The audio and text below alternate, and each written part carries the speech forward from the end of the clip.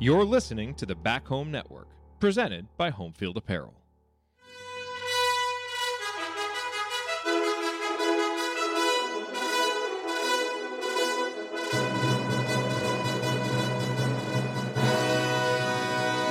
And welcome, Hoosier fans, to this week's edition of Assembly Call Radio, where each week we discuss the most important topics in the world of Indiana basketball. This is our 247th edition of Assembly Call Radio, and it is our 833rd episode overall of the Assembly Call, recorded on the evening of April 7th, 2022. I am your host, Jared Morris.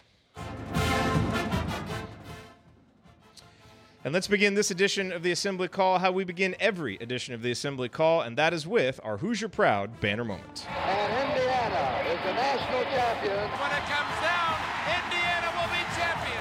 Smart takes the shot. The Hoosiers have won the national championship.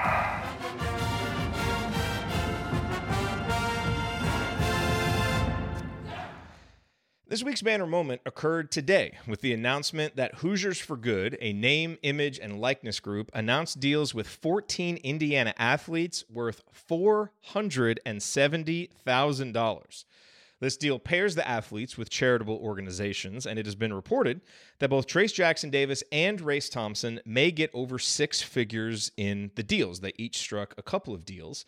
And while these deals cannot be contingent with enrollment decisions or continuing participation in Indiana athletics, these deals may make a difference in how athletes view decisions on eligibility and attendance currently and in the future.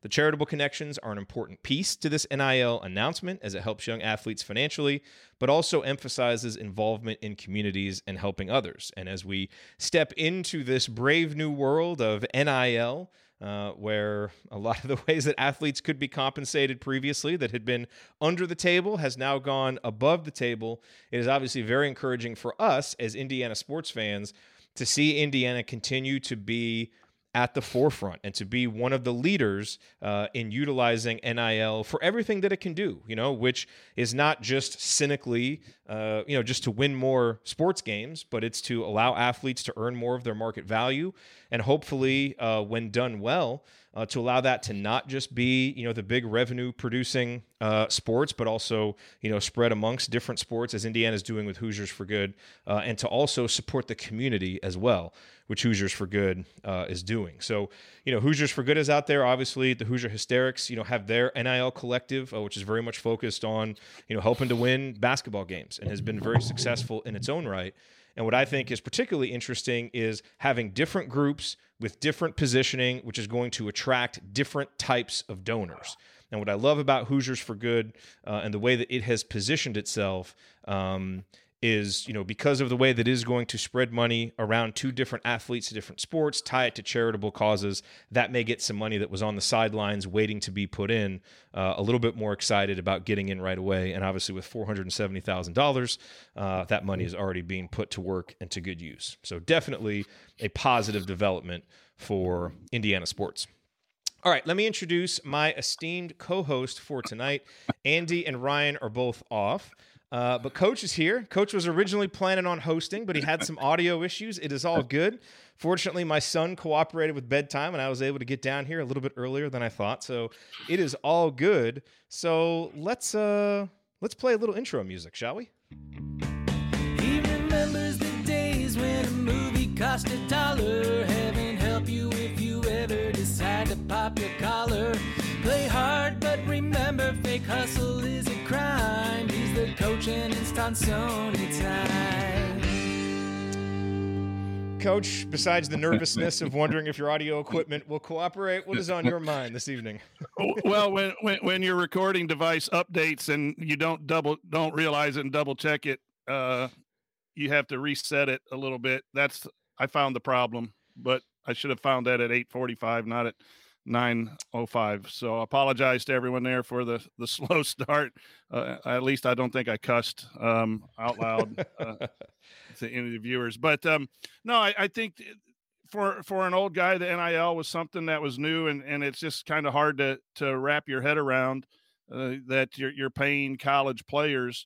But once I took a deeper look at it when it first came out and realized that there are millions and millions and millions of dollars being made by college athletics, and this is a small a piece of that can go back. And then this Hoosiers for Good also, the tie to charitable events. And I know that we have a question about, is that just a facade to make it seem a little bit better? But if it's going to happen anyway, I think there are legitimate businesses that can contract with our athletes. But I also then think if our athletes can support charitable causes and get paid for that as well, I think that represents Indiana University rather well. But for those people who are struggling with it, I was there once.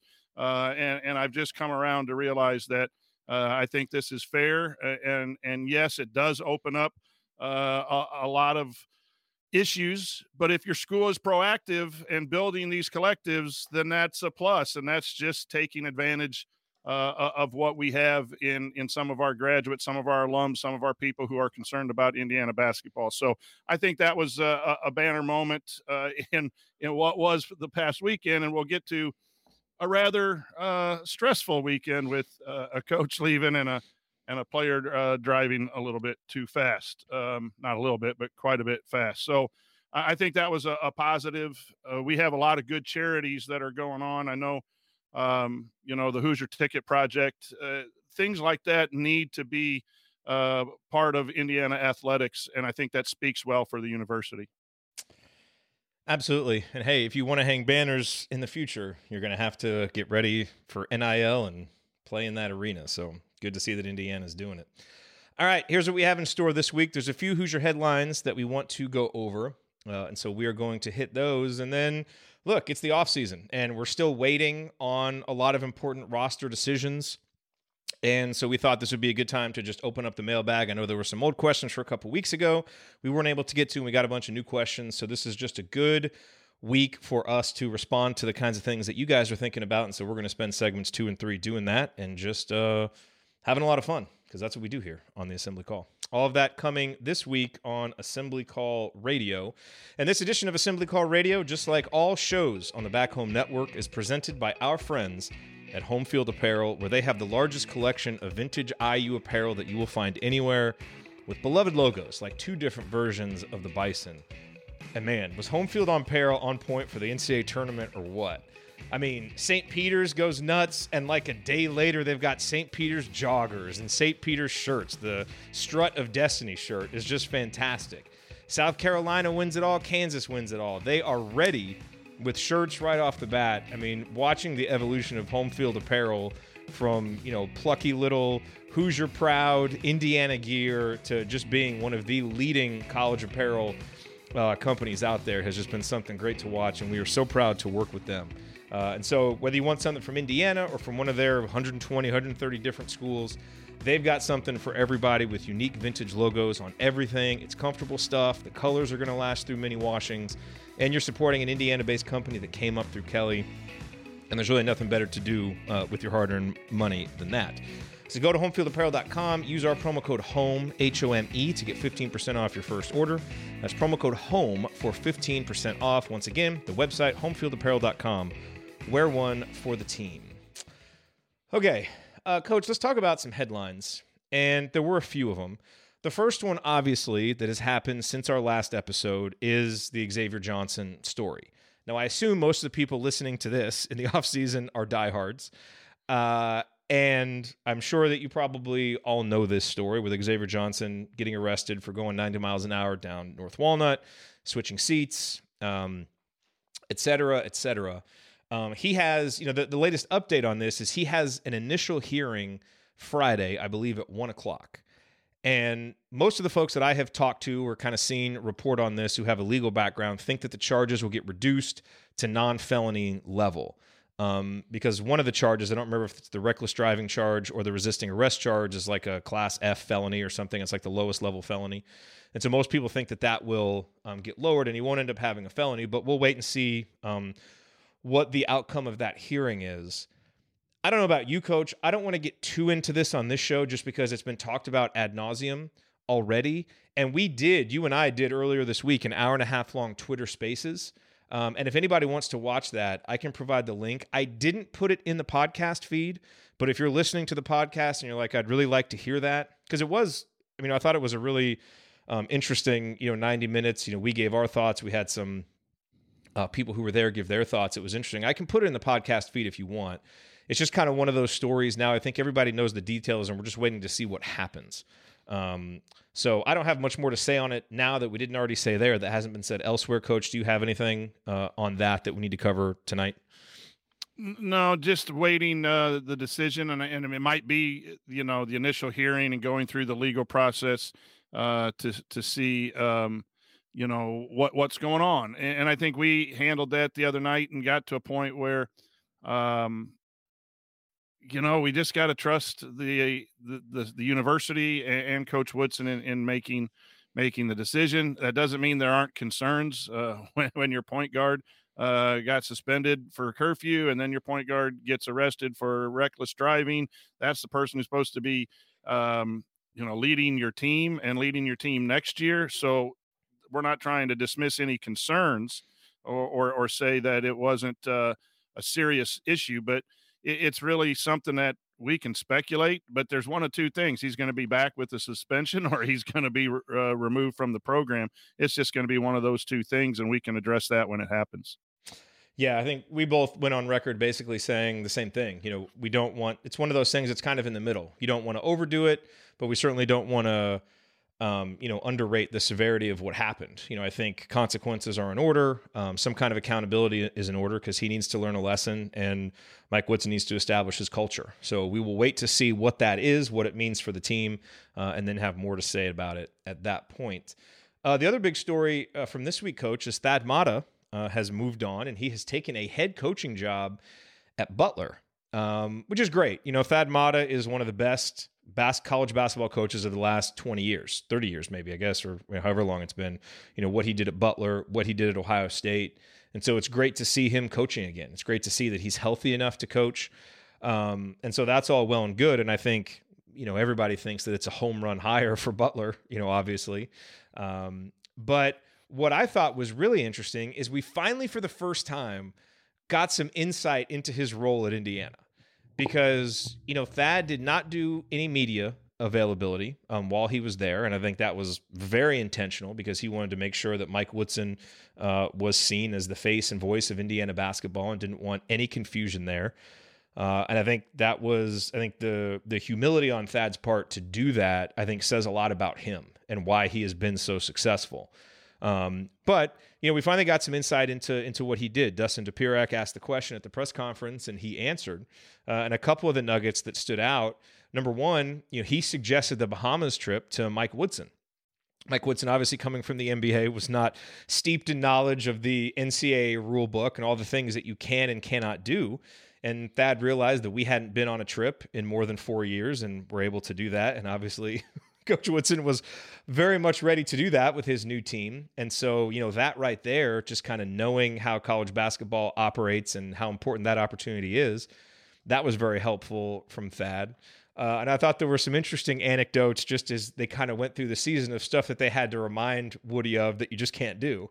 Like, you can't pick up recruits in private jets, or, you can't, take them off campus for meals, that kind of stuff, which probably would have made for kind of a funny sitcom. Older NBA coach comes into college basketball, doesn't know all these rules, but has a nice support system around him to help guide him, to not make any grave mistakes. And I think that's kind of the point that Thad made, which was, Woody was very open to that kind of feedback and did want to learn because he knew that there were a lot of things that he couldn't. And, I think if he's spending all of his time just poring over the rule book and memorizing all the rules, well, that's, time obviously that he can't be coaching and doing some of that stuff. So he had to do enough to know to be able to pass whatever the test was.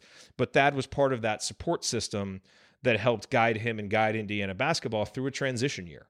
And it was nice to finally get that insight, because I think that's some of the stuff that we might have guessed or surmised, but no one had really talked about it. And so whatever challenges there may have been there, with their relationship, maybe when it came to the basketball part, or who knows, we don't really have any insight on that either. it was nice to get some of these concrete ideas for, okay, what was Thad there doing? What was the value he provided? You knew it had to be something, because a guy that's been around the block and that successful, he had to be providing value somewhere. And it was nice to get some of those specifics. Yeah, and it kind of opens you up to the real purpose of that position is to be an administrative assistant guide through all the technical stuff that college basketball coaches need to do, and that go between the athletic department. I think a lot of us probably erroneously thought that it was going to be a strategy X and O game planning position, kind of just written into an AD's position, when really it wasn't AD's position. It just was Thad Matta who was in that position, because it had been filled before. I think Bill Komar might have had that position. Jade Grossman. I don't know if I got those names right, but I know the previous coaching staffs got to name the person who was in that position. So that was good to see, because sometimes our perceptions are wrong as fans, because we're not in the arena. We're not in Cook Hall seeing what's going on. And when the performance on the floor starts struggling and you lose 5 games in a row, you wonder, what's going on. And we don't know. So it was kind of a nice to just get, reassured that the plan that was laid down actually kind of worked. It probably was us wanting it to be more than what it was with Thad Matta. And the nice thing is that again, you help people. Coach Matta is healthy now, and it's hard when you're a coach and you leave for the right reasons, but there's always that itch to get back in. And if you can make it happen, you like to see coaches go back and do that. And I wish Coach Matta nothing but the best. And we talked about this, I think, too, is there's no issue with Indiana basketball because he left. It's not like he was angry at his position or not getting along with the coaching staff or whatever. It's just you have an opportunity to get back into the thing that you love at the school where you played. That's kind of a no-brainer if everything's okay health-wise, and I think that's what we see. So I think Butler basketball made a great hire. Yeah, and he had some really nice things to say about Indiana and how much he enjoyed his time there and how much it meant to him to be a Hoosier. And so I think, all Indiana fans will be, wishing him well as he goes on to Butler. He just, you don't find too many people in college basketball that get talked about like Thad Matta. Like if you've heard Mark Titus talk about him, he just goes on and on about just what a good guy he is. And you saw Trace and, a few other people, just tweet out, Miller Kopp did thoughts about him. So he clearly made an impact and built relationships. And that, seems to be the one thing that everybody talks about with him. So, I think it's a kind of thing. I don't think it's going to, devastate IU basketball that he's gone. But I have wondered a little bit, since that press conference, is him leaving gonna leave a little bit more of a hole than maybe we think, just because of his experience and the relationships he can build and just the presence that a guy like that can have. And we don't know, but just given his success, it's probably wise not to understate, just what having a guy like that around can mean. And so, will Indiana fill that role? It'll be interesting to see. But it was nice to get some of those details. Yeah. I think too, if Coach Woodson can name the person that he feels comfortable with too, yes, you lose Thad Matta and all that experience, but then you just can't speak enough about having a cohesive staff for the head coach. And are there things I think that Coach Woodson needs to really concentrate on in this offseason? Yes. And some things that we could possibly critique, but you got to give the guy his people. And the Thad Matta thing wasn't a bad attempt. And now we've had to change. But boy, go to coach and say, who would you like in this role that can help you with the recruiting, with all of those things? Because even if you're a veteran coach, you need someone to stay on top of that, as you mentioned, so that you can pay attention to the other things. So I think that's what we saw with the other coaching changes. And it would be nice then, to give Coach Woodson the best opportunity with the people he feels the most comfortable with going forward. Yep. And the other big headline, as we covered in our banner moment, is the Hoosiers for Good NIL Collective releasing its first round of deals. There were 14 deals in all. Race and Trace were the two basketball players who were named. IU football players like Jack Tuttle and Matt Bedford were in there, along with Tywan Mullen, DJ Matthews, Sean Shivers, AJ Barner. I believe Grace Berger and Mackenzie Holmes were in there as well. And they're going to be working with organizations like Riley's Children's Foundation and Indiana Wish and Habitat for Humanity. Race and Trace will be working with Turnstone, which supports children and adults with disabilities in Fort Wayne, as well as Stop the Violence Indianapolis. So obviously, just from the names and the reputations of those organizations, a lot of really, really good causes that are there. And so I think there's really a couple questions here, Coach, that this brings up. And I know that this has been on a lot of people's minds. You know, it is interesting, obviously, that Trace and Race both signed deals with two different organizations at a time where their futures at Indiana are very much in doubt. And I think I, like everybody else who saw that article come out, are wondering what that means. You know, does this mean that they're coming back? Because why would these organizations sign NIL deals with these players if they're not coming back? You know, what I would say, and I talked to a few people about this, look, having deals like this and having the opportunities to make money like this that Trace and Race are going to have, having spent a combined, 7 years on campus now, you know, building up their reputations, being people that you can trust because they do the right things on the court, they do the right things off the court. I mean, any of these organizations would be lucky to have these two guys representing them. That is going to weigh heavily, I think, you know, on their minds in the pro column when it comes to coming back to Indiana. And that's what these deals represent. But, you know, as you mentioned in the banner moment that you wrote, you know, NIL deals cannot be struck contingent on your coming back, right? Like, we couldn't go to Tamar Bates and say, hey, we'll re-up the inside scoop with Tamar Bates for X amount of dollars, but you have to come back, right? Or it's not on. You can't do it like that. And so, you know, so I'd be careful to think, oh, they signed these deals, they're for sure coming back. You know, these guys have stature.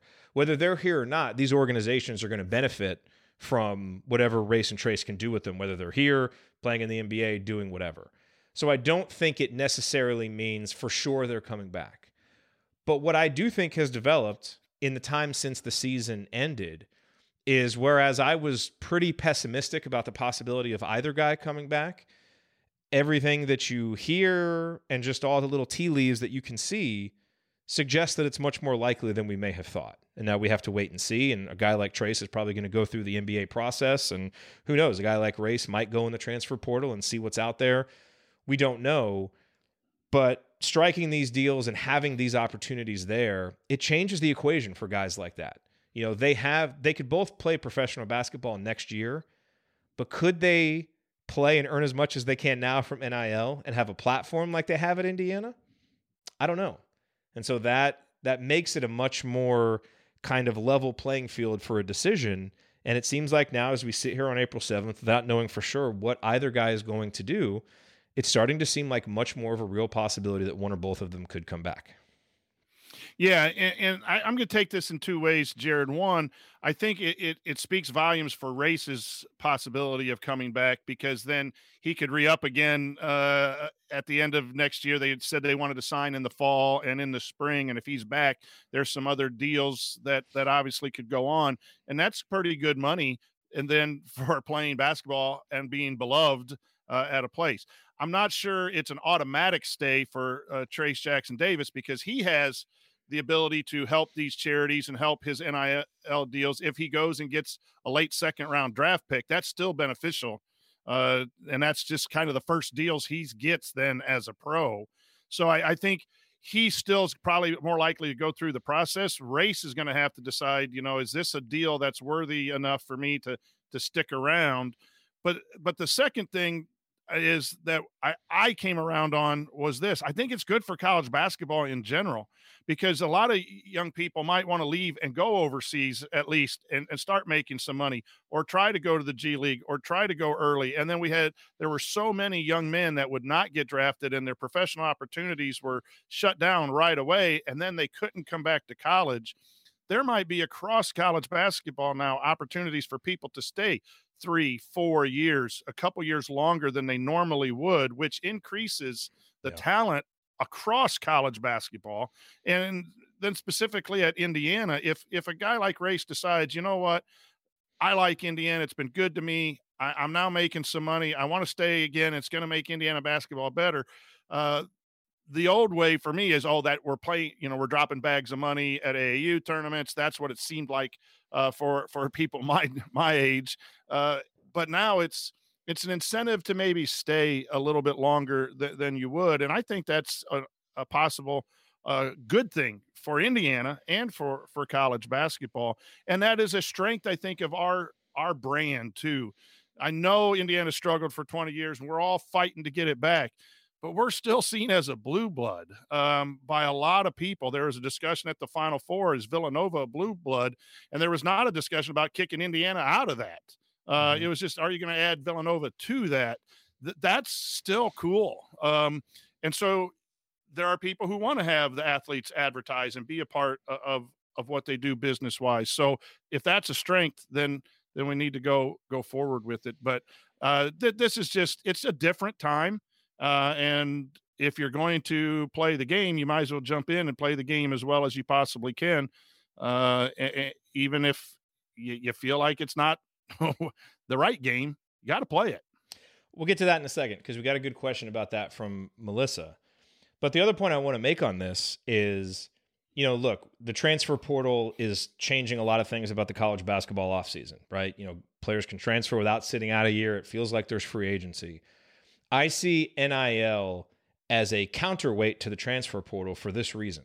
The equity that you build at a particular campus matters. Like, Race Thompson has been here for a while, and Indiana fans love Race and respect him. We know him. His weight carries something in this community, even though he's not from here originally.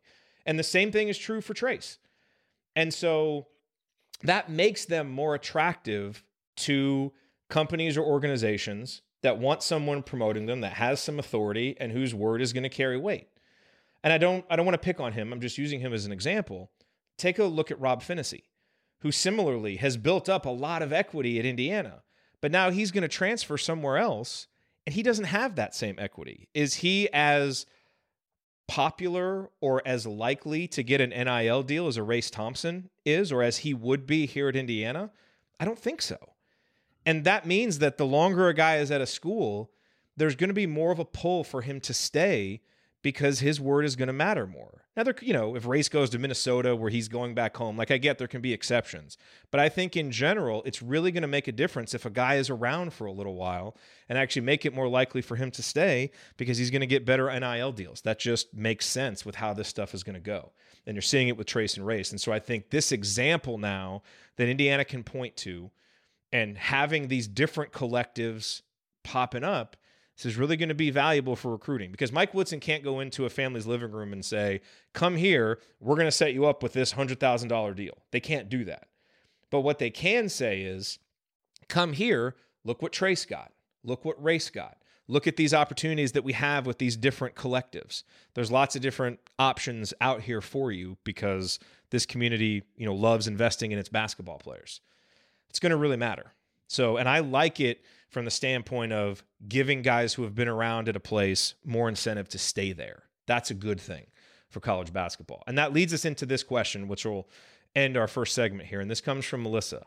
And look, this is a sentiment that I think a lot of people have. She says, isn't Hoosiers for Good a carbon copy of Horns with Heart? Supposedly altruistic, but is really using charity facade to enable pay for play and NIL no-no, regardless of what Glass says. I thought it was a scam when it was UT, and I'm not sure I should feel any differently now. All I'm saying is I feel like, I know if this was Kentucky, we'd all feel like this is a tricky way to skirt rules to create a slush fund for athletes. It feels like a very Kentucky thing to do, a little wink, wink, nudge, nudge. And my response to that would be, if we didn't have these NIL rules, and we were learning about this through back channels, and it was against the rules, then that would make it unethical, and that would be wrong. But this is all above board.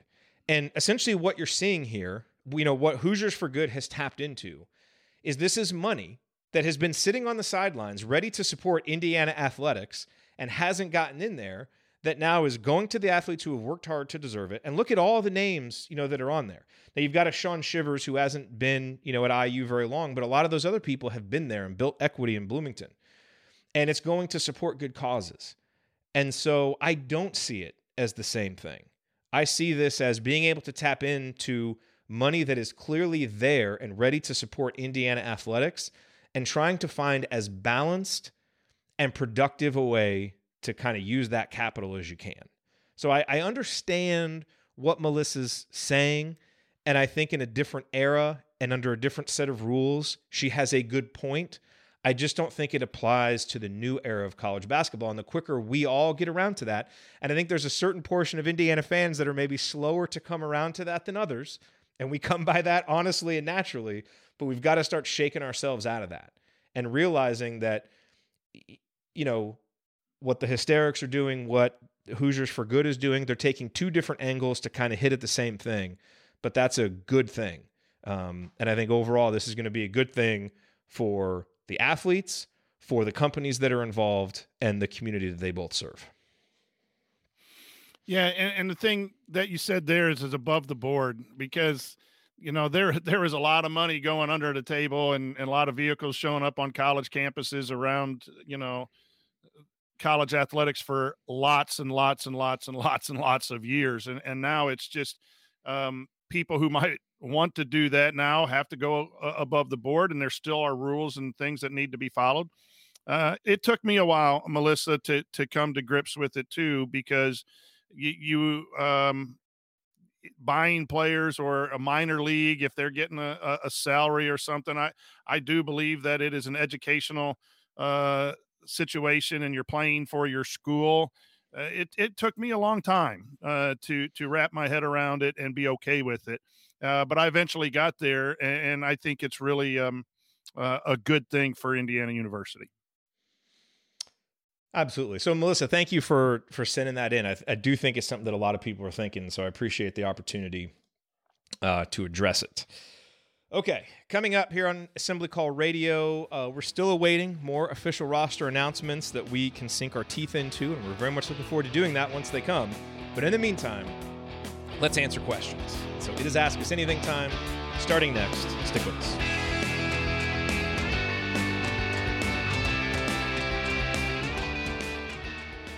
The spirit of performance is what defines Acura, and now it's electric. Introducing the ZDX, Acura's most powerful SUV yet. Crafted using the same formula that brought them electrified supercars and multiple IMSA championships, the ZDX has track-tested performance that packs an energy all its own.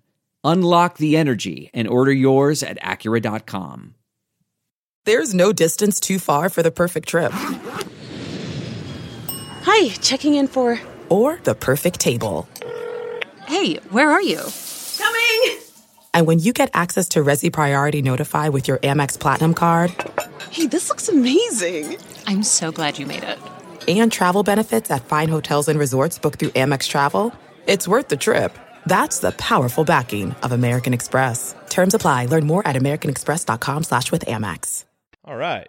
Well, nice to see everybody here. All I know is I just looked over at the chat, and the first little note that I saw is Joel saying, I used to hang out with Armand Bassett and Jamarcus. And now I need stories, Joel. Now he hangs out with Coach Tonsoni at baseball games. Yes. I don't know which is who's worse. rowdier. Yeah. I don't know who's which. Hey, I wanted to address something real quick, just because I saw it addressed in here. So I don't know, Coach, if you listened to the most recent Crimson Cast. They had Matt Cohen and Griffin Gonzalez and Grace Ybarra on, all three of whom I have so much respect for as student journalists who do a good job. And they were talking about the Xavier Johnson thing. And Matt made a point of talking about how there was a Twitter Spaces done, and how he really didn't think that was a good thing. Basically, kind of like, here are the old IU fans, kind of overreacting to the story, and this kid got in trouble. Why are we promoting it and continuing to talk about it? He didn't mention, I have no idea if he was talking about the Hysterics one or ours. I would say he was probably lumping the two together, because if he had a problem with one, he probably had a problem with the other, since we talked about essentially the same thing. And I know there were a couple comments about it in the chat, and I want to address it real quick, simply to say this. to Matt and to the person who had a problem with it in the chat, I hear you. And I don't think that you're off base to say that, because I think there's a valid criticism of saying, hey, this college athlete got in trouble. He did this thing that other, college athletes might do. Like, why are you trying to leverage it into content and attention, which, even if that's not our goal, is still part of what's happening. And so viewed from that perspective, I do get it. The reason why we talked about it anyway, and the reason why we decided to do a Twitter Spaces on it, is I thought there was a lot of bad opinions being put out about it that were, two sides running to either pole. And in this case, I thought that was extremely unfair to Xavier and just to the conversation in general.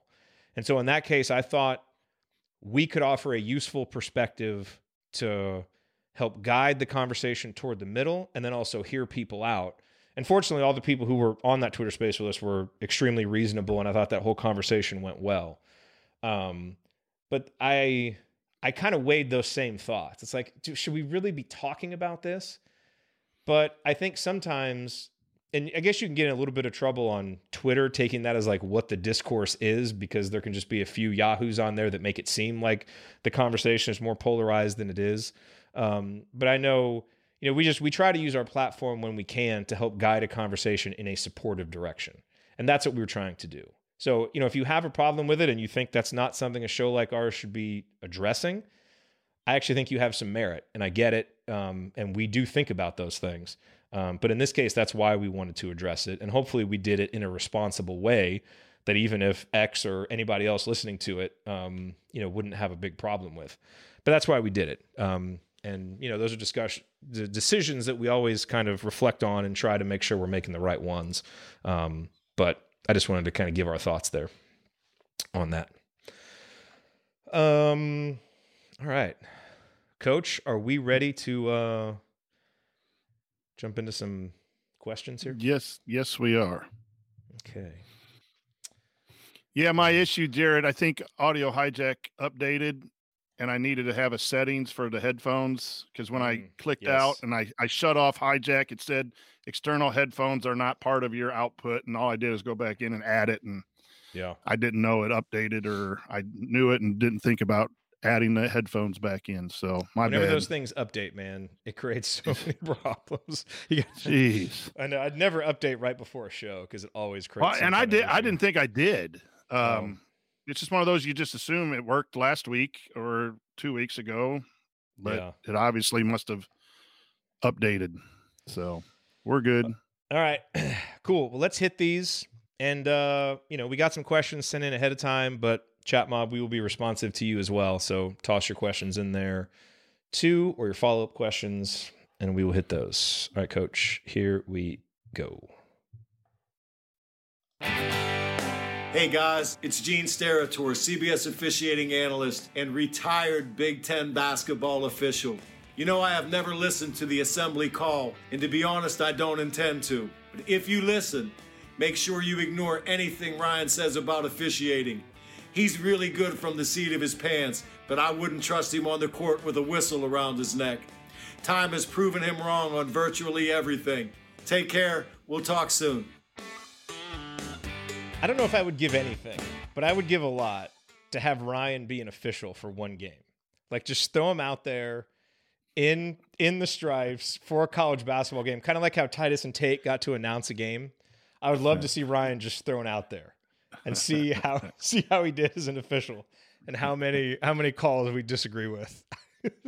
That would be great comedy, I think. He could come do a Western game.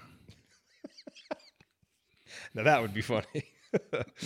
Okay, tonight's episode, in addition to being sponsored by Home Field Apparel, the presenting sponsor of the Back Home Network, it is also sponsored by Superior Insulators, owned by longtime listener and IU season ticket holder Brad Brosmer. And, we've been telling you about all the great work that Brad's company has done installing air barrier systems and spray foam for the IU Excellence Academy, how they also worked on the IU football locker room, Marching 100 Hall, and many other buildings on campus. Well, that work is all the more impressive because they aren't even based in Bloomington. But now, thanks to their recent acquisition of Spray Foam Insulators, they will be able to grow their service in the Bloomington market more efficiently through local teams and support. and it helps them achieve their long-term objective of having a physical presence in Bloomington. So if you are anywhere in Southern Indiana, because they don't just serve Bloomington, they serve all of Southern Indiana, and if you need residential or commercial insulation, visit insulators.com to learn more and schedule your appointment. That's Insulators, INSEAL, like seal, Ators, ATORS.com to learn more. And thank you, Brad, for your continued support of our show. Okay, Coach, we got a bunch of questions from our private discussion community, which you can learn more about at assemblycall.com/community. And we hope that as many of you as possible will join. Because we have a great conversation over there. It's behind a paywall because we want to make sure that it's serious and reasonable IU fans only. And I think we've done a pretty good job of curating that discussion over there. So come join us, assemblycall.com/community. This first question, Coach, comes to us from Julie. And she says, do you think the amount of time it's taking for news of A, Trace's decision, and B, Xavier's consequences lean toward both players suiting up with the team next season? That's a good question. TJD is going to wait until June 1st if he's going to test out the pros. You can wait that long. So I don't think the lack of news about TJD is defining, nor do I think his signing the NIL. I think TJD is still up in the air and will be getting a lot of information. I've seen him on draft boards late in the second round. I've seen him not in the top 50 or 60. So I think he's going to probably and should go through the process. I think any young man in that situation should go through the process, but I believe June 1st is the day he has to pull back out. So we're not probably going to know for some while on TJD. And I just don't know about the news with X's situation. You know, I think what I'm gathering is they're just going to let the legal things work out. I know they've had some discussions, in Cook Hall and in the athletic department and everything. And it's wise sometimes to not make a really rash decision based on emotion, but get all the facts, see where this is going, where this is headed, and then be able to make your decision. So, yeah, Julie, I don't think we can read much into the lack of news, meaning they're back or meaning they're gone. It's just lack of news. Yeah, I kind of feel the same way. You know, Ken says, do you think it's a little bit strange that we have heard nothing aside from the initial acknowledgement from Coach Woodson relating to the issue of Xavier Johnson and what that likely means as to what the resolution would be? I don't really think it's strange. I don't think Mike Woodson is sitting around stressing over telling the fans anything. You know, this is the one thing that we talked about on the Twitter Spaces was, you know, the audience for this decision is current and future players and recruits and their families. Fans will get the decision when they get it, but there's no real, I guess, benefit or drawback to giving the announcement now or giving it on November 1st and saying, hey, Xavier Johnson's going to miss the first 3 games. From the program's perspective, does it make a huge difference either way? Not really. It makes a difference to us just because we want stuff to talk about and we want to know. So I wouldn't read anything into it, honestly. Let's just get the information when we get it. I guess I would say, you know, at some point, if you're going to dismiss him, you would do that soon, probably so he can find another opportunity so you can find other point guards. That's probably the one thing I would read into it. Is if they were going to dismiss him, that probably would have happened or will happen soon. But other than that, I just don't know that you can read much into it. So, but thank you for those questions. From Joey, oh gosh, prefacing this question that this is very much a hypothetical, but assuming Trace Jackson Davis returns and that you can only have one on our roster moving forward, would you prefer one more year of Race Thompson or Jordan Geronimo for the rest of his college career? And I groaned because I've dreaded kind of answering this question. Yeah, it's not fun being in this position. The basketball answer is Race Thompson because he's demonstrated a high level of play on both ends. That I think has to be the basketball answer. You'd really want everyone to come back and then find minutes for everyone. But in this hypothetical situation, you take Race because you know that there was one point we thought he was the best player there right before he had a little bit of a swoon. You just can't, you don't discourage people like that from coming back if they want to come back or choosing someone else when you know that's what you have. Race is just a quality quality basketball player. The real question for Joey, the real answer is, I like both Trayce Jackson-Davis and Race. It might be better to have just one of them come back and play the 5 and free up minutes for Geronimo and keep Geronimo in the program. And again, that's an awful situation to be as a commentator, because you want everyone back because they're solid basketball players. But I think Indiana basketball needs to get more fluid in their 4s and their 5s. And even though we have good in the lane 4s and 5s in Race and Trayce Jackson-Davis, we just watched the Final Four where you had a 4 and Brady Manick just light up the 3-point line, and you had 4s for Kansas, and that's where college basketball is. And so I think the quicker Indiana can get to those type of athletes, the better the program would be.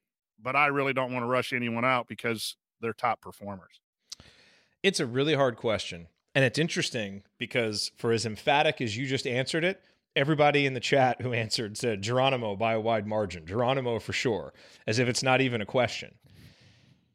And it's interesting because you're right. Until about midway through February, Race Thompson had been the best player on this team, the most consistent, the best on both ends, game to game. Now, he really struggled at the end, and Trey showed why he has the higher ceiling as a player, because when he plays like he did at the end of the season, he's one of the best players in the country.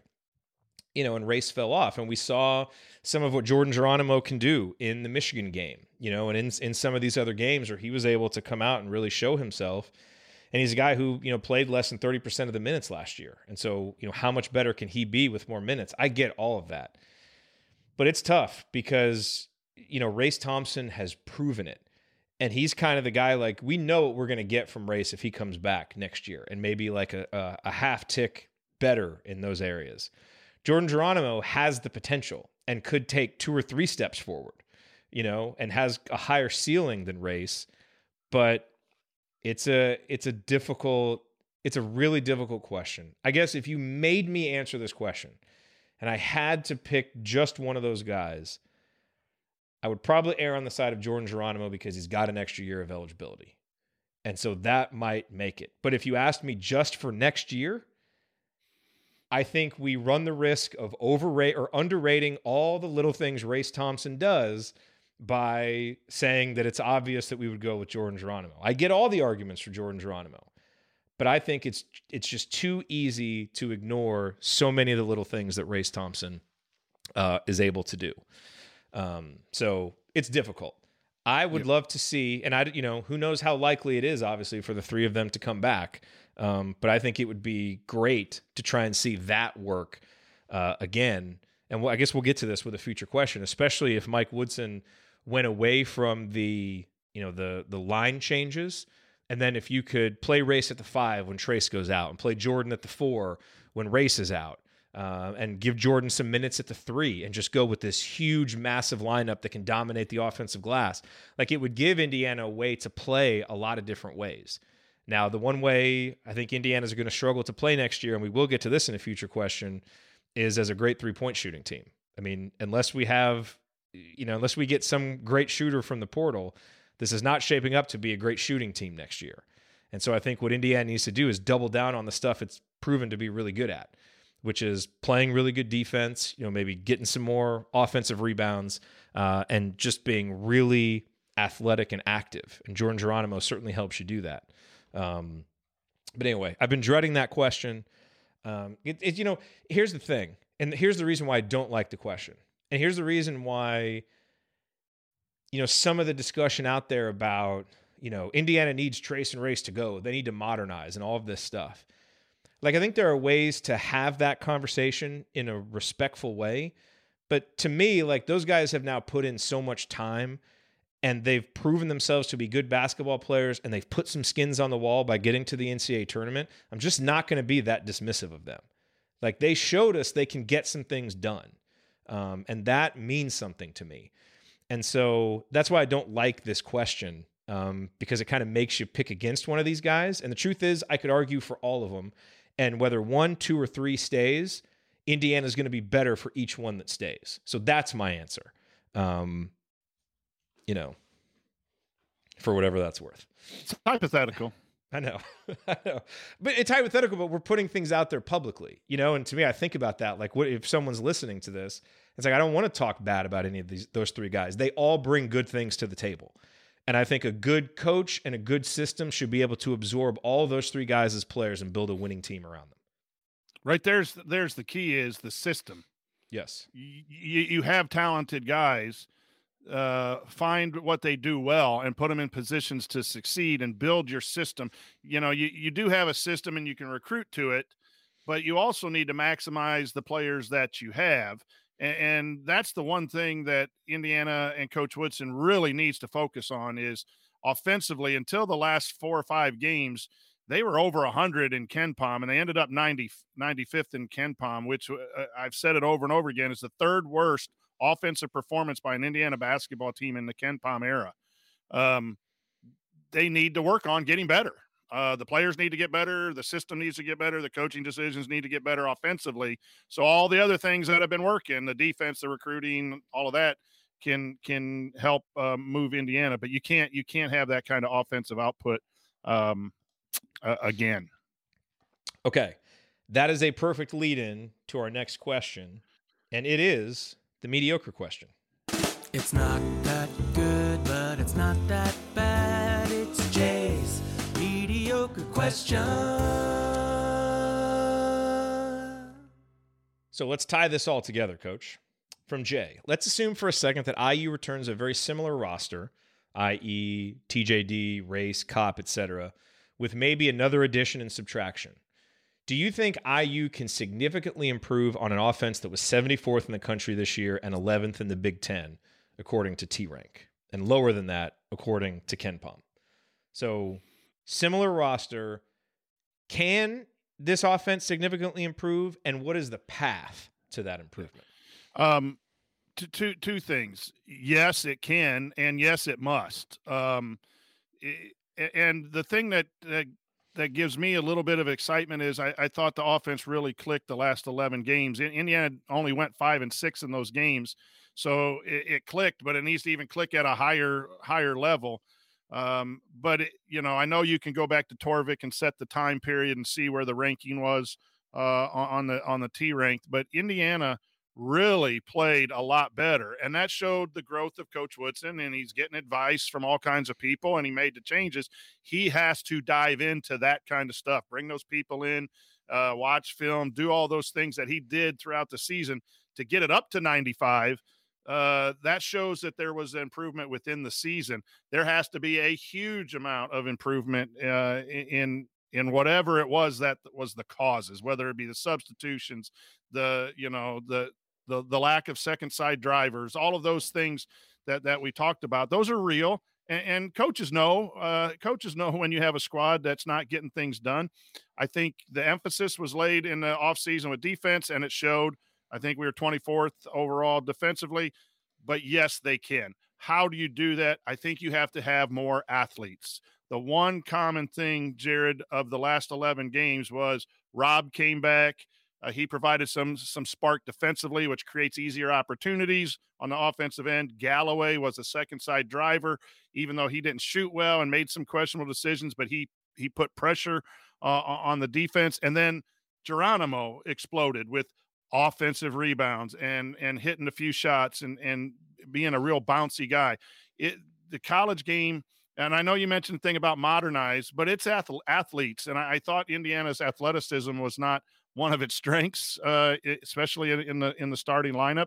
And that got exposed for a while. And once the team got healthy and some of those athletes came back in, and you're adding athletes and Jalen Hood, Schifino, and Banks, they're going to be at different levels and ready at different times, as all freshmen are. But boy, they fit that mode of athletes. That's why you do want a Geronimo to stick around, because of his athleticism. That's the key.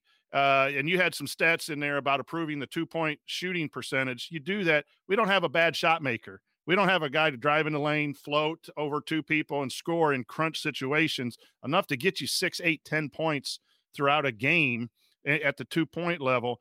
We need to free up the post and do better stuff in the post to get better angles, because our post players don't shoot well unless they're dunking the basketball. So there's a lot of things, the information you had in here. The 2-point shooting needs to get better, and we all know the 3-point shooting needs to get better. But you do that with more athletes, so you can attack closeouts, you can drive and kick and do some things, be fast off screens and off stagger doubles. Those are the things that I think Woodson will study and put in. He did it later in the year.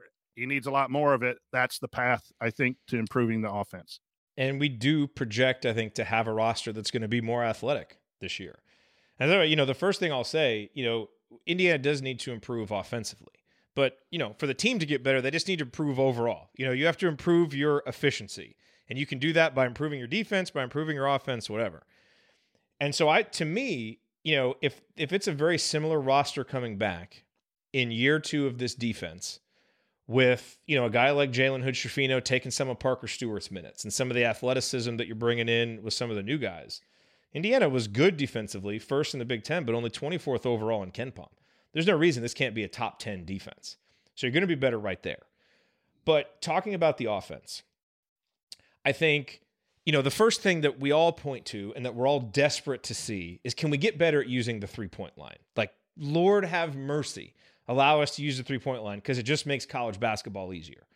And I went through, the top 10, top 20 in KenPom, and it's like, okay, Gonzaga and Kansas and Baylor and Arizona. Not all of them are elite 3-point shooting programs, but they're all above average to good, right? And Indiana has not been there for a while.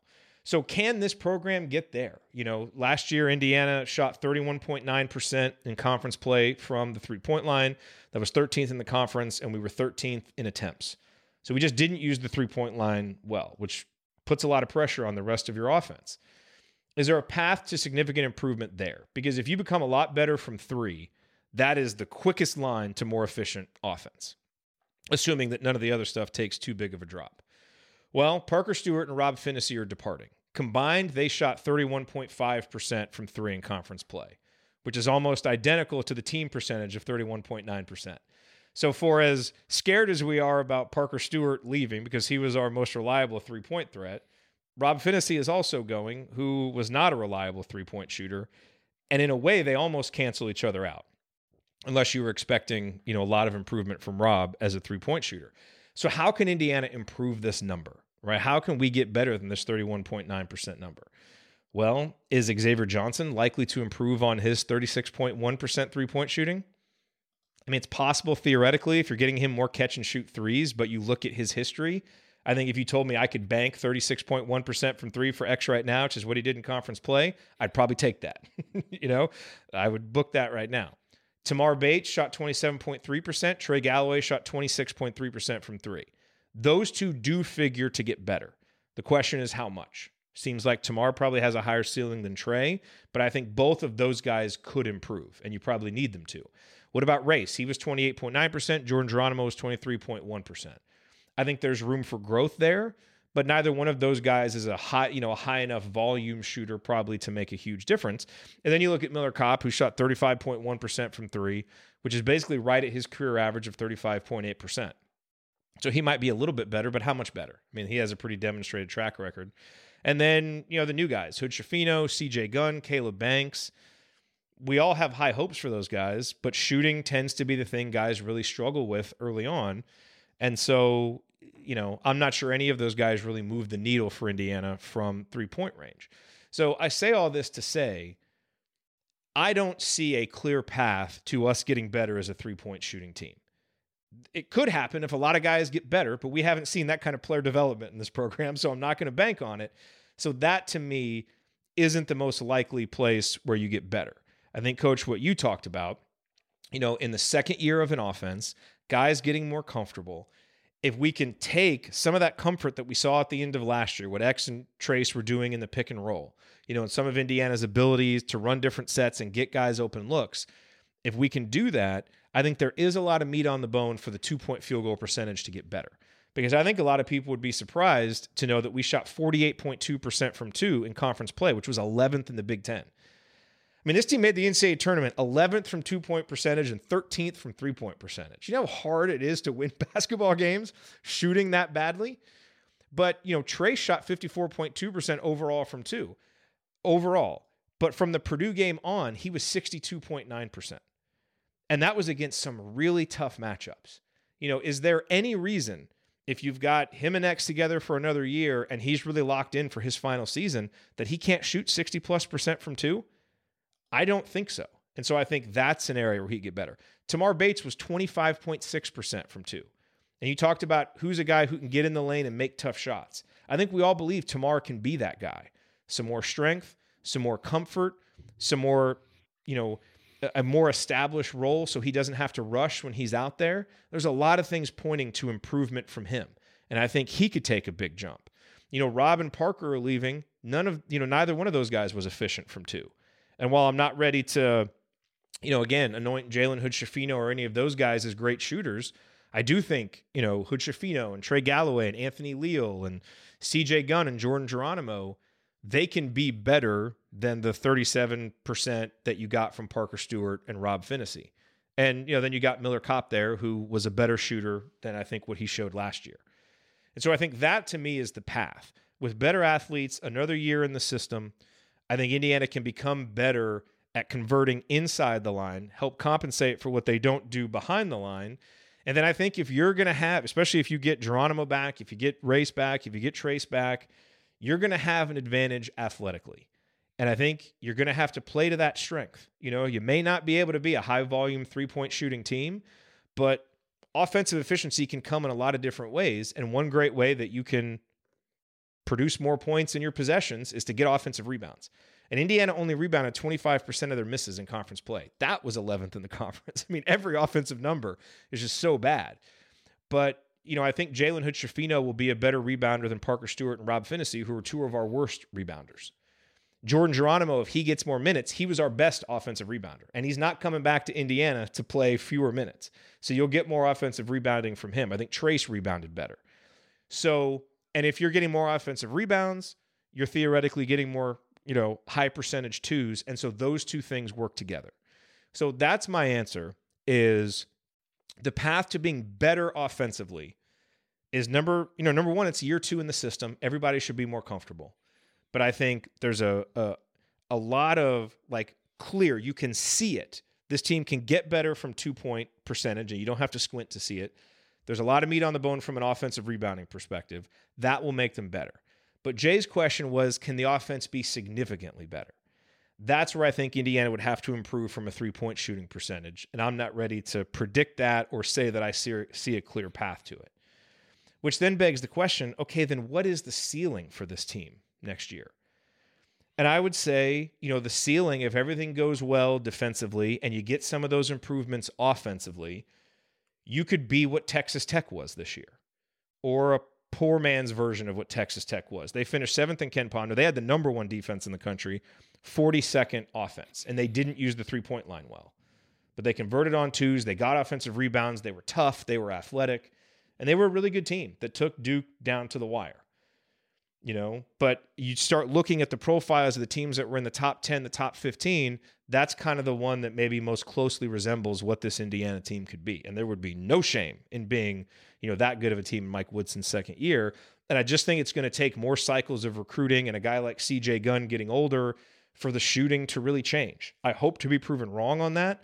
I just don't see a path to it right now with the personnel that we had last year and that we were projecting to come back. But that doesn't mean that the offense can't get better, because I think there's still a lot of ways for the offense to get better if it plays to its strengths, which it did more down the stretch.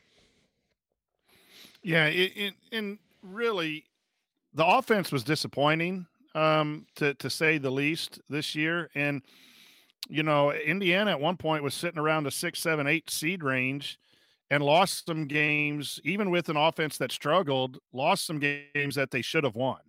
And maybe the offense was the reason, but you can think of, they're probably under 500 in games that were tight, or games that should have won when you're up 20 at halftime and so forth. And so slightly better offense could win those games, and you're not playing in Dayton. You're not an 11 seed. You're up a level to the 7, 8, 9 seed range until you can get shooters and the athletes and that into the program. I think yes, that is where Indiana is headed. And I always say this: if you get in the 6-7 seed range, you're a top 25 team. I think if Indiana's a top 25 team, they're getting some love nationally in some preseason way too early polls. That's where we would like to see Indiana get, if not higher. Obviously, we'll take it. But I think that's where we're headed. And the nice thing from my vantage point is, if you have that defense, you're always going to have a shot. I know the St. Mary's game and a couple games got away from Indiana defensively. You'll have those, but when you have a defensive-minded program, you can withstand some difficulties in offense, and it just takes it takes some special players to get that offense up to the 30, 40 ranked in Ken Palm, and I don't know that that's going to happen in year two, but it does need to move in that direction. So I'm really big on scheme. Where are the shots coming from? How are you getting baskets at the rim? Those are things that we're really going to have to look at early next year to see how Coach Woodson has changed that up if the roster is similar. And look, that equation that I just kind of laid out there could change. Obviously, if Trace isn't there, that, they're going to have to find some different ways to get offense. So this was under that assumption that those guys are coming back. The other thing I will say, because I posted about this in the community, and a lot of people said, well, what about free throw shooting? We left a lot of points at the line. This is very true. And don't get me wrong, this program needs to improve from a free throw shooting perspective. And, they're probably not going to have a defensive free throw percentage of 75.6%, so that should help the defense. But Indiana actually shot 70% from the free throw line last year, which isn't great, but it's better. And if we're assuming the same roster is coming back, I don't know that we're going to get a whole lot better than 70% from the line if Trace, Race, and Jordan Geronimo are taking the majority of our free throws, which they would be, along with X. And X is fine. He's a good free throw shooter. But if those guys are taking the majority of free throws, you're just not going to be that great of a free throw shooting team. You're not going to be Villanova, okay? So I would almost, if you gave me the option to book 70% for next year, I might think about booking that too. So that's why I think until we get some different guys in the program, I just don't think you're going to magically make those guys better shooters. Like, again, I'd love to see it. Let's see some player development. I would love to get out of this thought of not expecting guys to improve as shooters from year to year. We've just been conditioned to expect that. That's where we are. And so I think the most likely path is doubling down on what we do well, which is 2-point field goal percentage, offensive rebounding, and utilizing the strengths that we'll have if that lineup comes back. So there we go. A very detailed answer, but it was a good question. Better than mediocre question, so we were happy to answer it. Let's hit a few more of these quickly here, Coach. From IU Artifacts, do you see another internal promotion happening to fill the position of Director of Basketball Operations with the departure of Benny Sander, who went to Rhode Island to work with Archie Miller? Or do you see him looking elsewhere to someone who he has ties with? Man, I don't know how to answer that because I don't know. Maybe I should know the pecking order of who was on that staff. I'll just say from a macro perspective, if you have someone that was here and you're comfortable with, that's an easier transition than maybe spending time going out and bringing someone in to get him into how Indiana does things. But it has to be someone who's talented and trustworthy in that position, because your Dobo is a pretty important position. So I wonder if a guy like Adam Howard could do that. Is he ready to step up? He was a manager, right, this year?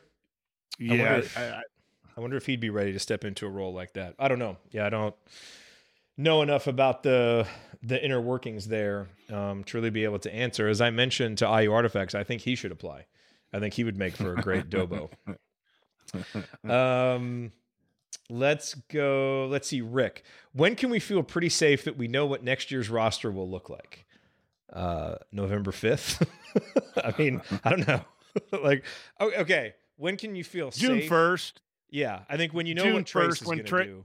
Yeah. When Trace is going to do things, and then it depends on how all this other stuff plays out, because the portal is going to need to be worked sooner rather than later. And then summer workouts and all of that need to get going. And there's always, you can put your name in the portal anytime. So there's a possibility someone could bounce at any time or come into the program at any time. But I'm going to feel a little more comfortable writing out depth charts in June as opposed to the next couple of months. See, it's interesting. So we got a couple of these comments in here from Jim. I don't see the team being any better than this year. Struggle to be 500 in conference and struggle to make tournament. Melissa agreed. Man, I would say, again, we have to see what the roster is going to be. But if we're operating under the assumption, again, that a guy like Trace comes back, that it's going to be kind of similar, I just see a team that is still going to have some of the same weaknesses, but that projects to be better at the stuff it was already good at. And that makes me think this team will be better. Because I think it'll be able to be more consistent. I think a guy like Jalen Hood-Schifino fits the way that Mike Woodson wants to play better than Parker Stewart, even though Parker is a better three-point shooter. I think having that, Parker was not a playmaker at all. And I think what a guy like Hood-Schifino can do, or even more Trey Galloway, as a playmaker, as a secondary playmaker on the court more often, is really going to help us do, again, double down on what we're good at, because we had Parker shooting almost 40% from 3-point range. And, it didn't, there weren't a lot of games where that was the difference. That's the thing. Now it was the difference in losing because he didn't make some at the end of games, but I just think, again, I don't see a path for this team like becoming a top 10 team where it's, got all its issues figured out, but I think it can be better at the stuff that it was already good at. And that is a path to being better. And I think, especially if they get a lot of these guys back, there's something to be said for continuity, as a lot of other programs like Purdue and like, some of these other programs kind of have to reshuffle some things. And that can make Indiana better, quote unquote, just because in comparison to your main rival. So I definitely see a path to that if the right guys come back. The other thing that I would say to that is, if you look at the total and you look at the Ken Pom numbers I throw out, and it was the worst one in 25, the total, if that whole team, that average of the whole year is back, I don't see it being much better. I agree with the people in the chat. What I am holding out hope for is the last 11 games.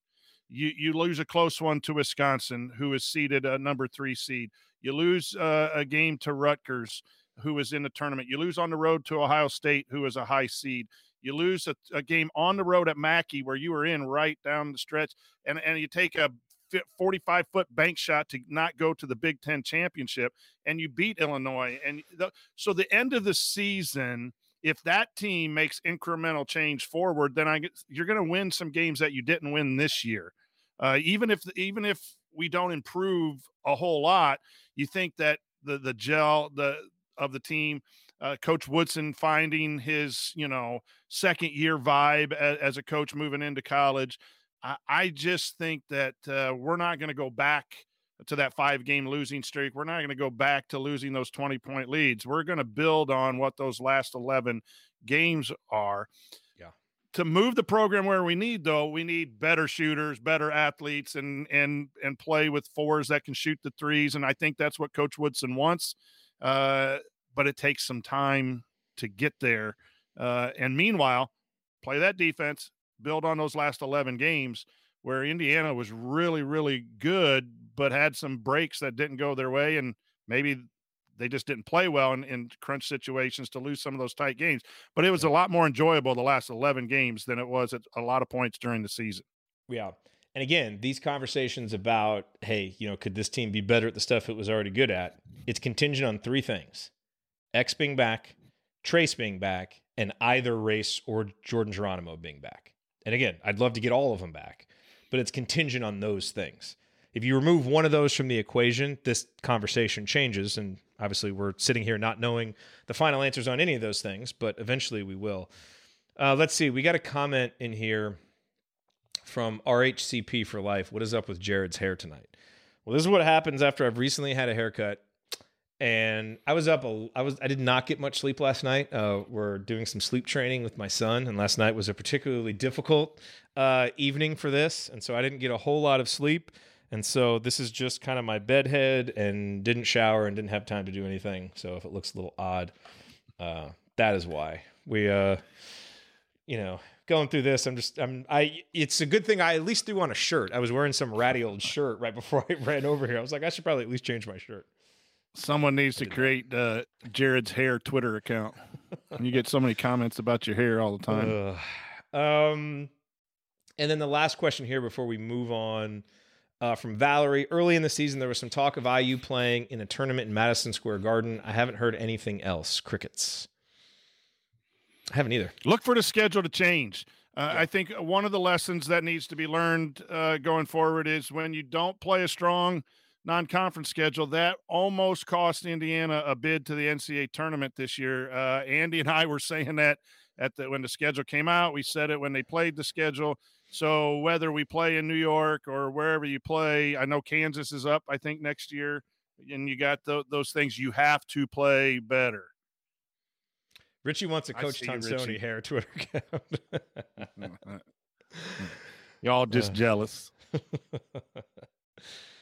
Okay, let's go here. We just answered some questions. Coming up in our third segment, we're going to answer some more questions. We just focused on some IU basketball questions. Now we'll focus on some other ones.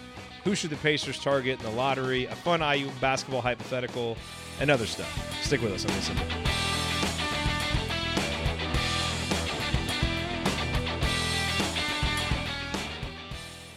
We're driven by the search for better. But when it comes to hiring, the best way to search for a candidate isn't to search at all. Don't search. Match. With Indeed. Leveraging over 140 million qualifications and preferences every day, Indeed's matching engine is constantly learning from your preferences. So the more you use Indeed, the better it gets.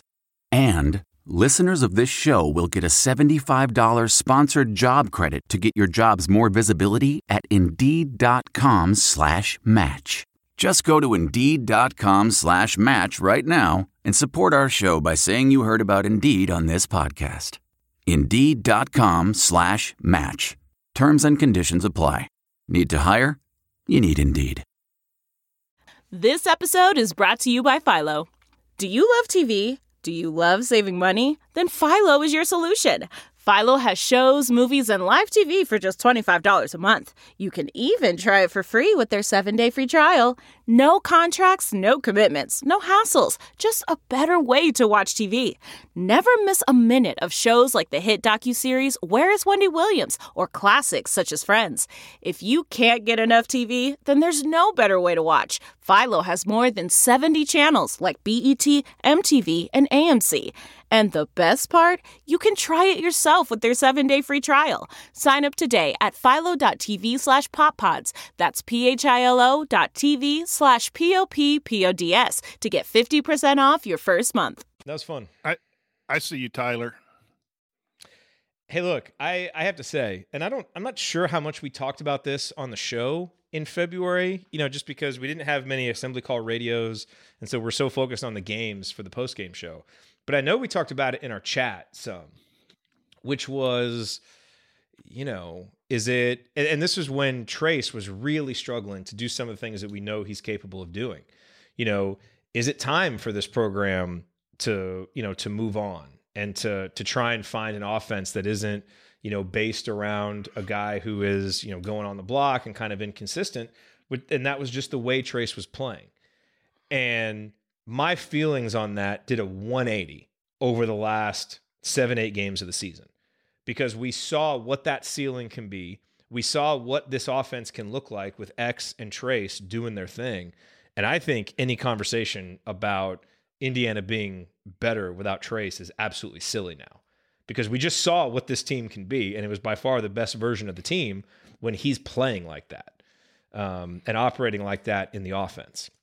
And so then if you can, get a guy like Jordan Geronimo, because that's what we saw. If you had Jordan or Race playing well alongside with what X and Trace were doing, Indiana was really, really tough to beat. And I think I would love to see that formula for a whole season. And that would be the big question with Trace, because as talented as he is and as productive as he's been up and down throughout seasons.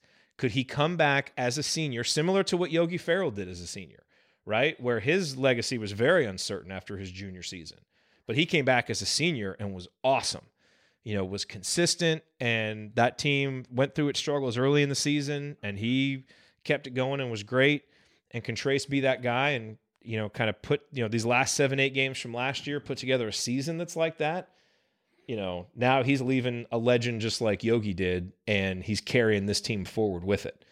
So, I understand, I guess, where some people are coming with those discussions, because I think we had some of them privately, but I just don't think you can watch those final 7-8 games and still think that. I don't see it. So, well, to me, it comes back to scheme. If you want a low post banger who you throw it into and let him do the crab dribble and then go through someone and score, TJD is not that guy. Right. I think that's where his low 2-point percentage came from, because he did a lot of that, feed him in the post, and then he just, that jump hook wouldn't be on, those things. Once he got put in a lot more face-ups where he was catching and doing what we call the Sigma move and then driving and scoring, or the lobs, those are things that he excels at. And I believe if we go back and look at, they did more of in that last segment of the season when TJD started playing. But you also realize that TJD didn't play very well the first half of the Michigan game and got lit into by Coach Woodson. And then he had a good run. So you're concerned about, that consistency. But part of that is scheme. And I think, a lot of times we as coaches, we think we have the right scheme, and then you go back and you watch film and you look at stats and you're like, okay, man, that didn't work out. We need to do something different. And I think good coaches then evaluate every year, what should we do differently? And I think the use of TJD, if he comes back, has to be a lot different than just feeding the post. You notice they went to race a lot when they had an advantage. A smaller forward was guarding race. They went to race with the post-up game, who I thought was more efficient with his back to the basket in the low post. Yep. But that was an advantage because he was on smaller fours. I don't know if that would still be there if he's in the 5 position. But Jared, I think the Big Ten, everyone talks about what the commissioner needs to do to make the Big Ten better. I think college basketball in the Big Ten is post dominant with the back to the basket post. And when you get outside of the Big Ten, you don't have that as much. Yes, I think Baycott was a 5, and Kansas had McCormick. I mean, you can win that way if you've got the right guys around him. But the 4s were different. That's the thing. You didn't have, and so were the guards. Yeah, well, Bill Self used to do the 2 posts and do the high-low invert stuff, but then Self inverted the offense at the end because they weren't scoring in the low post with McCormick, and they were down 15 or 16 in the second half. He inverted the offense and brought the 5 up high and posted a guard, the Braun kid, and drove the Braun kid, and they got 8 quick points and got Kansas going. So that's where the scheme has to be evaluated. I know Coach Woodson came in with some ideas to utilize the players at their best, but obviously statistically and watching it wasn't a very good offense. That needs to be adjusted. And I'm pretty sure that he's well aware of that. In fact, I know he's well aware of that. And that's why he brought in people down, Whitman and everyone else, like, this isn't working. What can we do? And I think we'll just continue to see that get better. And look at what Kansas and North Carolina had on the wings. I mean, Brown and Obaji, they're both going to be first-round picks. They're versatile, they're athletic, they can shoot, they can drive. And same thing with North Carolina. RJ Davis is a difference-making point guard, and Caleb Love, for as inefficient as he is, you talked about, do you have a guy that can get in the lane and make tough shots? When Caleb Love is going well, he's making those little scoop shots and just being, an athletic baller that can go make plays. It was said on one of the comments of Kansas, they are multiple driver. They drive the ball from multiple positions. Yes. And that's puts pressure on. That's what our starting lineup did not do. Yeah, they weren't a great 3-point shooting team. They got hot in that semifinal and hit some big ones in the final, but they were multiple drivers, which then makes McCormick a dish, a lob, an offensive rebounding threat, and getting those 2s, as you said, in different ways than just that back to the basket power post game that we tried to do a lot in the first half of the season. But you need to have multiple drivers.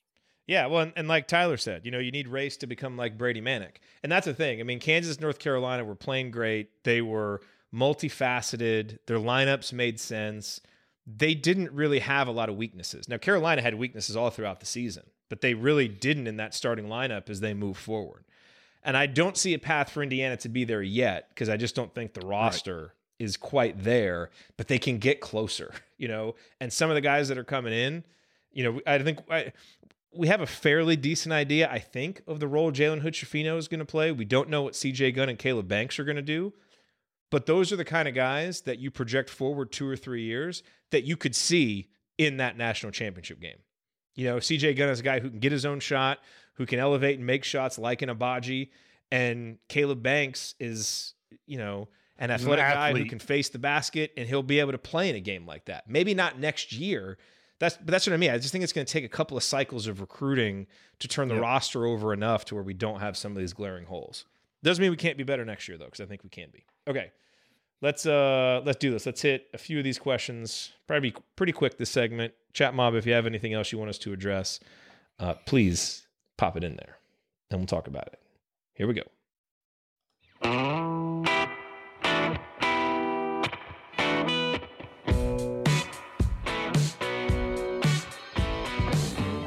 Hey, it's Romeo Langford. What's the only thing better than hitting a game winner to beat Wisconsin? Celebrate it with friends afterwards. Join Jared, Andy, Ryan, and Coach on assembly call after every IU basketball game. Go Hoosiers. Thank you, Romeo. You are listening to the assembly call.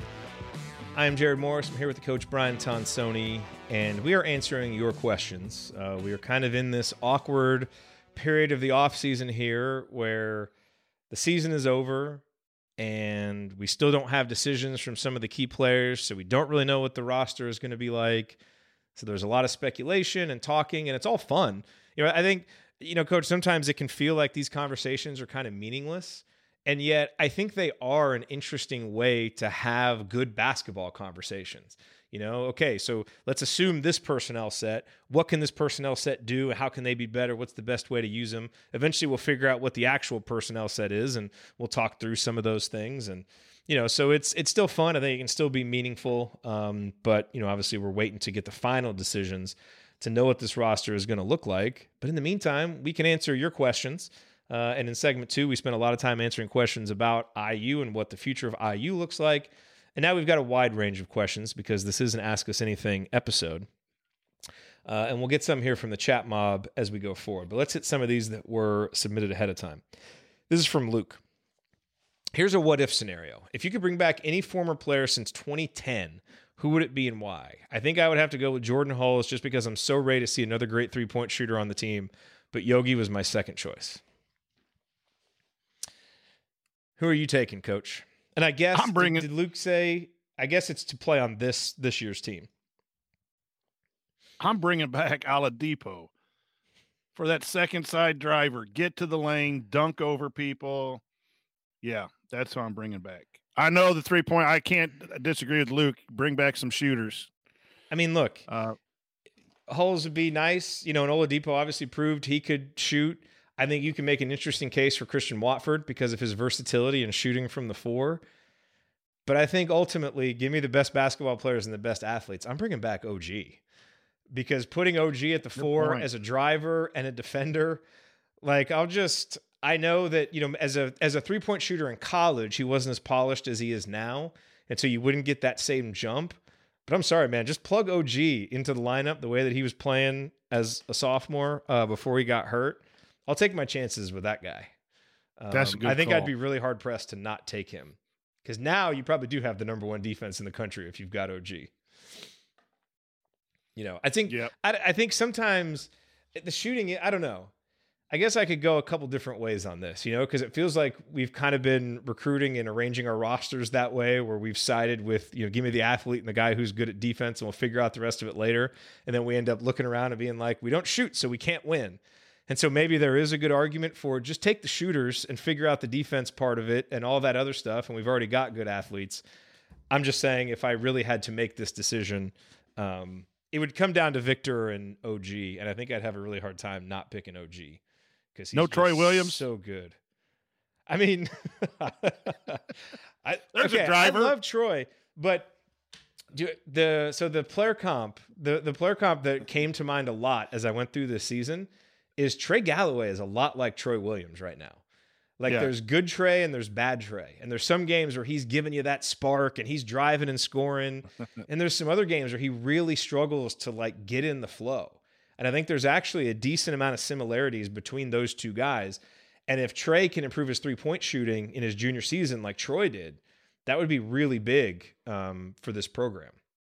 So, Luke, this is a good question because I want to bring back Sheehy when we win at Purdue just to flex on them damn Boilermakers one more time.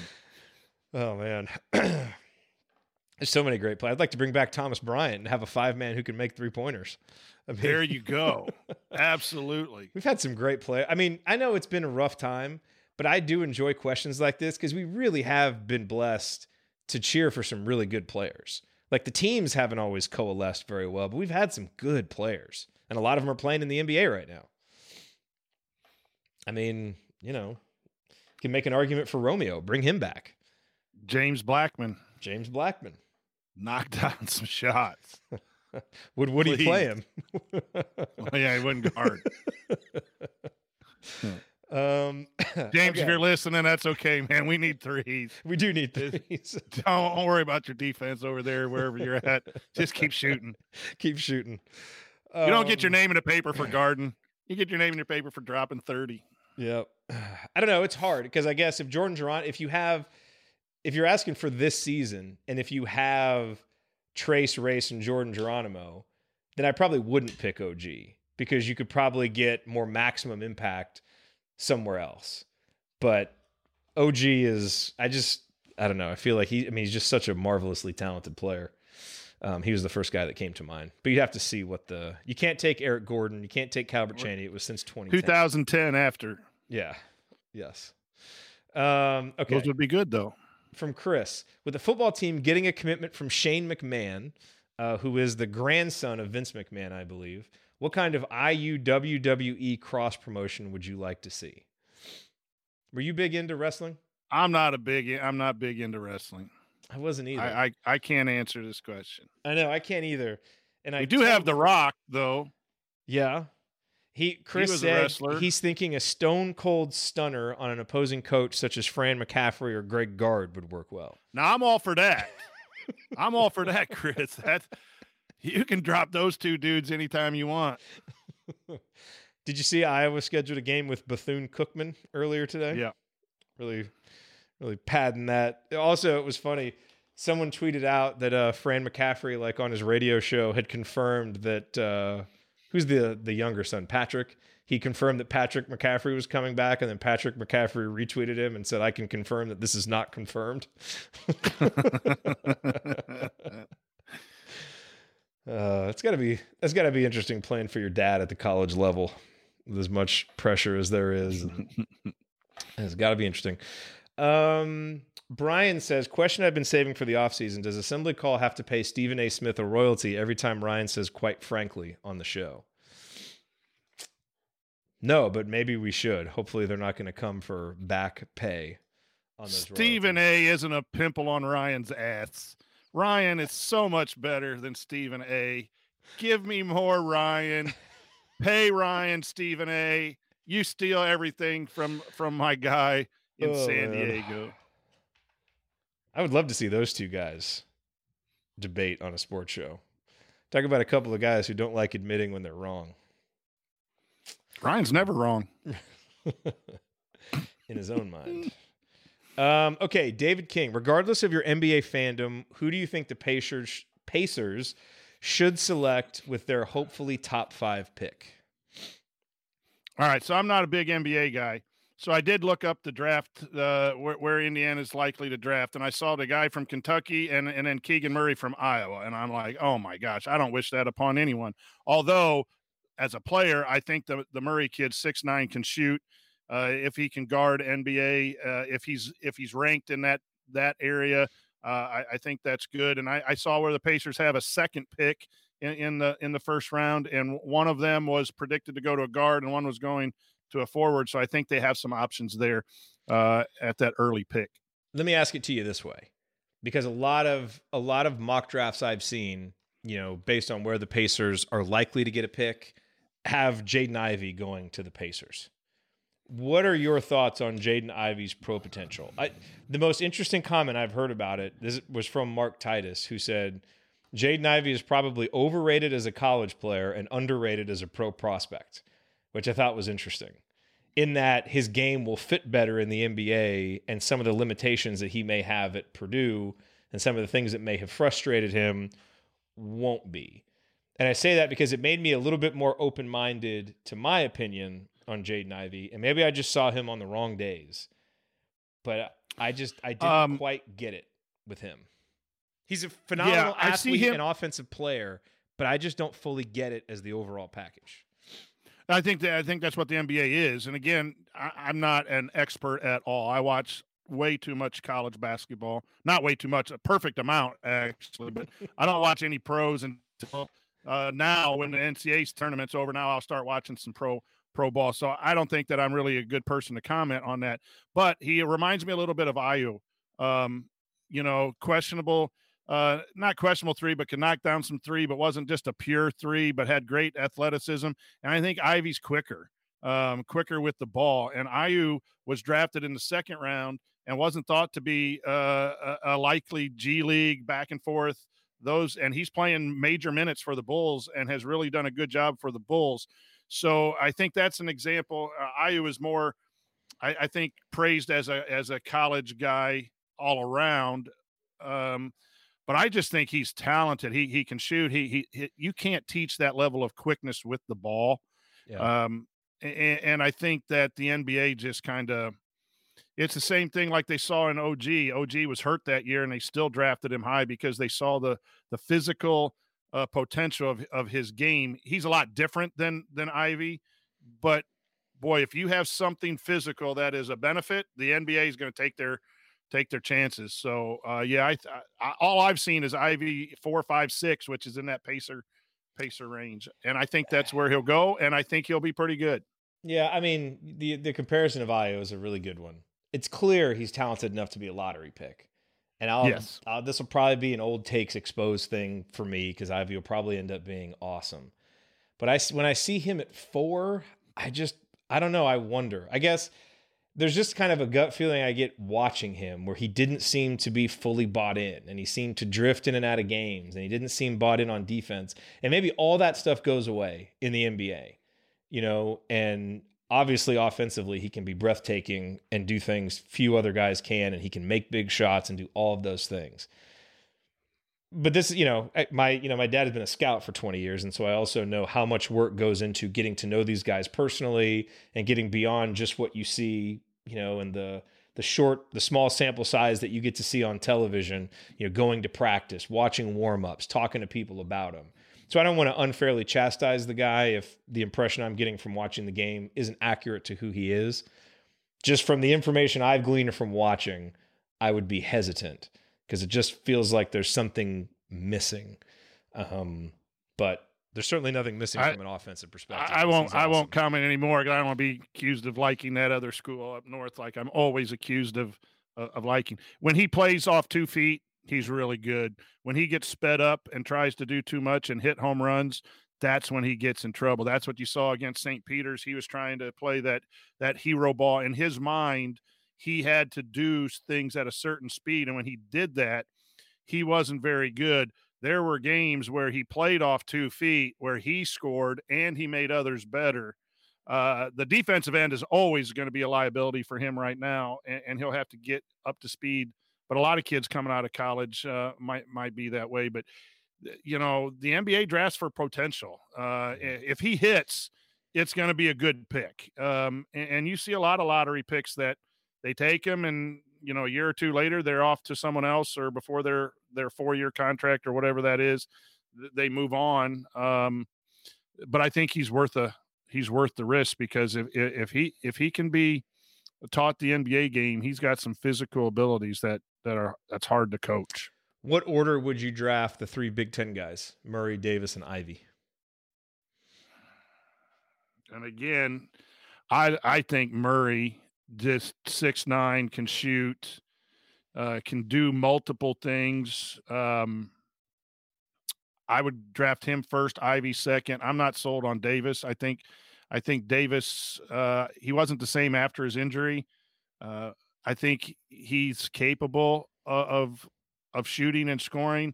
I think the other two can be dominant one-on-one. I think Davis might have been part of a system that gave him opportunities to get open or drive closeouts or whatever else, where those other guys are just physically a little bit more gifted. All right, and real quick here from Richie, who do you expect to have a better year next year? Archie at Rhode Island or Michael Lewis at Ball State? By the way, I've loved the videos, the little practice videos with Michael Lewis. He seems awesome, man. I haven't seen those yet. I just man. saw the little bit of the press conference. You're going to love him. You'll love him. I think he's going to do so well there. I don't know. And a lot of it depends on the Jimmies and the Joes that are coming back. First-year coaches are it's always tough. But what do those coaches have going into those programs? I think they're both good coaches. And I know I get in trouble here again being too pro Archie, but Archie can coach. He just got in over his skis with all the other stuff here at Indiana. But I think both of them. You're welcome, Arch. And I just think I'm going to be excited for both of them too, because regardless of what happened here or that Lewis didn't get a call or whatever, you kind of want people to be successful. I'm not rooting against Archie by any means, and really excited for Lewis because I want him to get a good 6-7 year run and be ready if needed. Every bracketology is a children's show. It's a children's show. Can't believe you still support him. If you watch Sesame Street. He's my dude, man. I like him, even though he called our stuff a children's show. It is. I take high school students to a TV show. That's exactly what he was talking about. He was talking about the ISC Sports Network Delphi Bracketology show. It was a children's show. Rodney says, why aren't there any more halftime shows during the season? I really miss them. I do too. I would blame the fact that my wife gave birth to another child. That is really, really, if we boil it down, that is really the reason why there are no halftime shows. It's just, honestly, it's a little bit harder now. Because really there for about 4 or 5 years, I mean, when we were doing games, I was able to like block out a 5-hour window to just focus on the game, focus on the show, do all that stuff. Now, a lot of times I'm watching the game, but I've got a kid with me. I'm doing bedtime, so I'm missing like a half hour of the game and then coming and fast forward and trying to catch up, or I can't even be there. And so that's really the reason why it just hasn't really been feasible with the way that things are at our house. And maybe in the future it can be, because I did really enjoy doing the halftime shows. But halftime is usually spent doing something else now. And I don't really see a way around that at present. So that is why. And yes, that is the last child that we are making. 100%. That is it. All right, Coach. I think that's all we got here. Any final thoughts? Did I miss any good questions in the chat? I don't think so. I don't think so. All right, well, that was fun. We were able to extract, I don't know, 90 plus minutes of conversation out of a week where not a lot happened. So that's... I'd say that constitutes a good off-season show. You know, in all seriousness, though, and I've said this an awful lot, and I know you feel the same way. The community and the chat, we get a lot of good questions that really help us in our segment 3, and when we do the Ask Me Anything shows like today, when it is a relatively slow off season, there are a lot of really good questions, and some of those we don't like to answer, like, got to pick between Race, Geronimo, and Trace, but thanks for that, because it gives us an opportunity to state what we believe and talk basketball. So thanks out to all of you for your questions. Absolutely. All righty. Well, that will do it for us on this week's edition of the Assembly Call. If you ever want to see us do the show live, you can join us at assemblycall.com on Thursday nights for the live broadcast of our Assembly Call radio recording.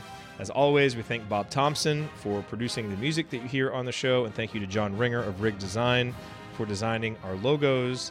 And thank you, as always, for listening. We will be back with an emergency episode if we get some news, but certainly next Thursday night with a new episode. Until then. Take it from me, Jordan Halls. Keep your elbow in and your eyes on the rim. And go Hoosiers. Boom. All right. Well, glad that worked out, Coach. Yeah, thanks for stepping in on that. Beginning. That's happened a couple times. Once I hit record on the audio hijack, that's happened a couple times where it kicked off my headphones or kicked off the audio. So I'll just have to make sure I double check every time. Yeah, I was trying to do just a quick practice before. Yeah, I should do that. That's lack of preparation. It happens. Not bringing my A game. It happens. All right, I'm going to go get this over to Ari and then go try to get some sleep here until... Hey, how about little Teddy cooperating? He went to bed basically in time. Game hasn't ball. Popped up at all. Game ball to Teddy. Game ball to Teddy. Game ball to little Teddy, sleeping like a Hey, champ right also game ball to Charlie for staying up this late and listening to Charlie Trump. He was making fun of my hair, so I'm going to give it back to him. Thanks, Charlie, for staying awake. Appreciate it. And to Megan for being here with all the stuff she has going on right now. Oh, geez. And we're getting spammed. At least they waited until the end. That one of my goals, Jared, is to travel down south. I think Charlie lives in southern Indiana. I want to do a game watch with Charlie. That'd be awesome. Drive down. If I have some free time, I might just go and do that to a few places. Just get the okay and stop by. Make it happen. Make it happen. All right, y'all. We'll see you on Twitter and in the community and all those places, and then be back here next week. Look around. You can find cars like these on AutoTrader. New cars, used cars, electric cars, maybe even flying cars. Okay, no flying cars, but as soon as they get invented, they'll be on AutoTrader. Just you wait. AutoTrader.